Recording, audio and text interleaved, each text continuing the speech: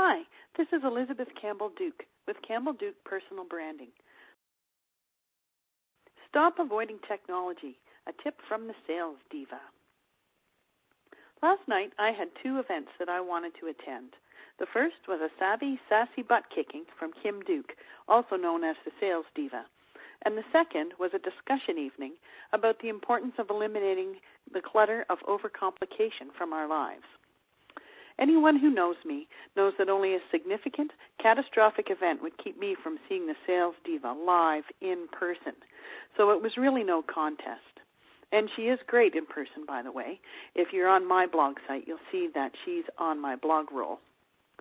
Kim gave a number of tips about what we absolutely must stop doing to truly become sales divas. My personal favorite was her number 2, stop avoiding technology.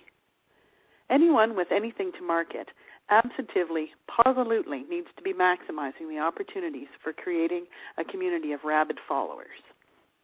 But doesn't getting into all of this online technology violate the rule of simplicity?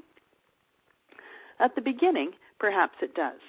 Learning something new always requires an effort.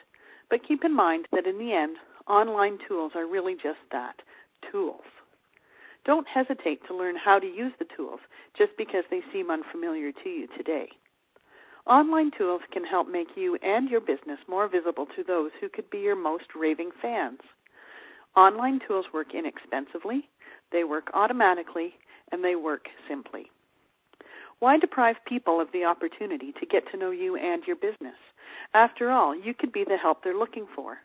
And it's not just the sales diva who says that. I know any of you who are in large networking groups will have heard that from other career and business coaches. And the discussion about the evils of overcomplicating our lives? Turns out I didn't miss it because it was a Twitter chat.